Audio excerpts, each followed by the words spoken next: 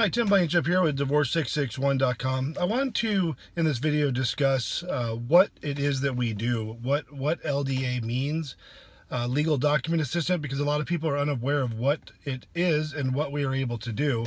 And I bring this up, and I've talked about this in the past, but we had a Facebook post that went out earlier in the week, and some lady decided she was going to chime in a negative way, asking why we're giving legal advice and why we're, not attorneys and we're not allowed to do what we're doing. And she was obviously misinformed. So she got banned from being able to post on our Facebook page. But anyways, instead of being rude back to her, I just banned her and want to talk to you about what an LDA is. So LDA stands for Legal Document Assistant. We're able to essentially do the paperwork, legal paperwork. It is something that we have become registered for.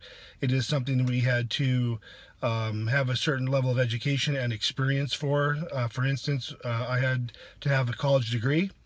And I had to have experience, some type of experience that would be relative.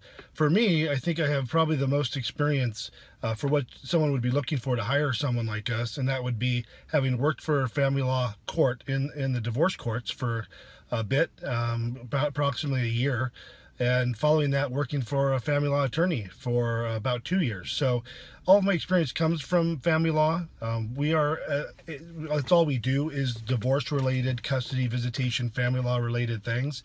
And that's our specialty. So through our bond and our registration as legal document assistants, we're able to provide legal services. And the difference is we don't give legal advice. We don't represent people in court, and that's the biggest two differences. But we do prepare divorce paperwork. We help people through all manner of different types of paperwork, where it's uncontested or contested or trial work or what have you. We can do all of the legal paperwork. We just don't give legal advice, and we don't represent people in court. So I hope that clarifies it for people who are curious as to what we are able to do.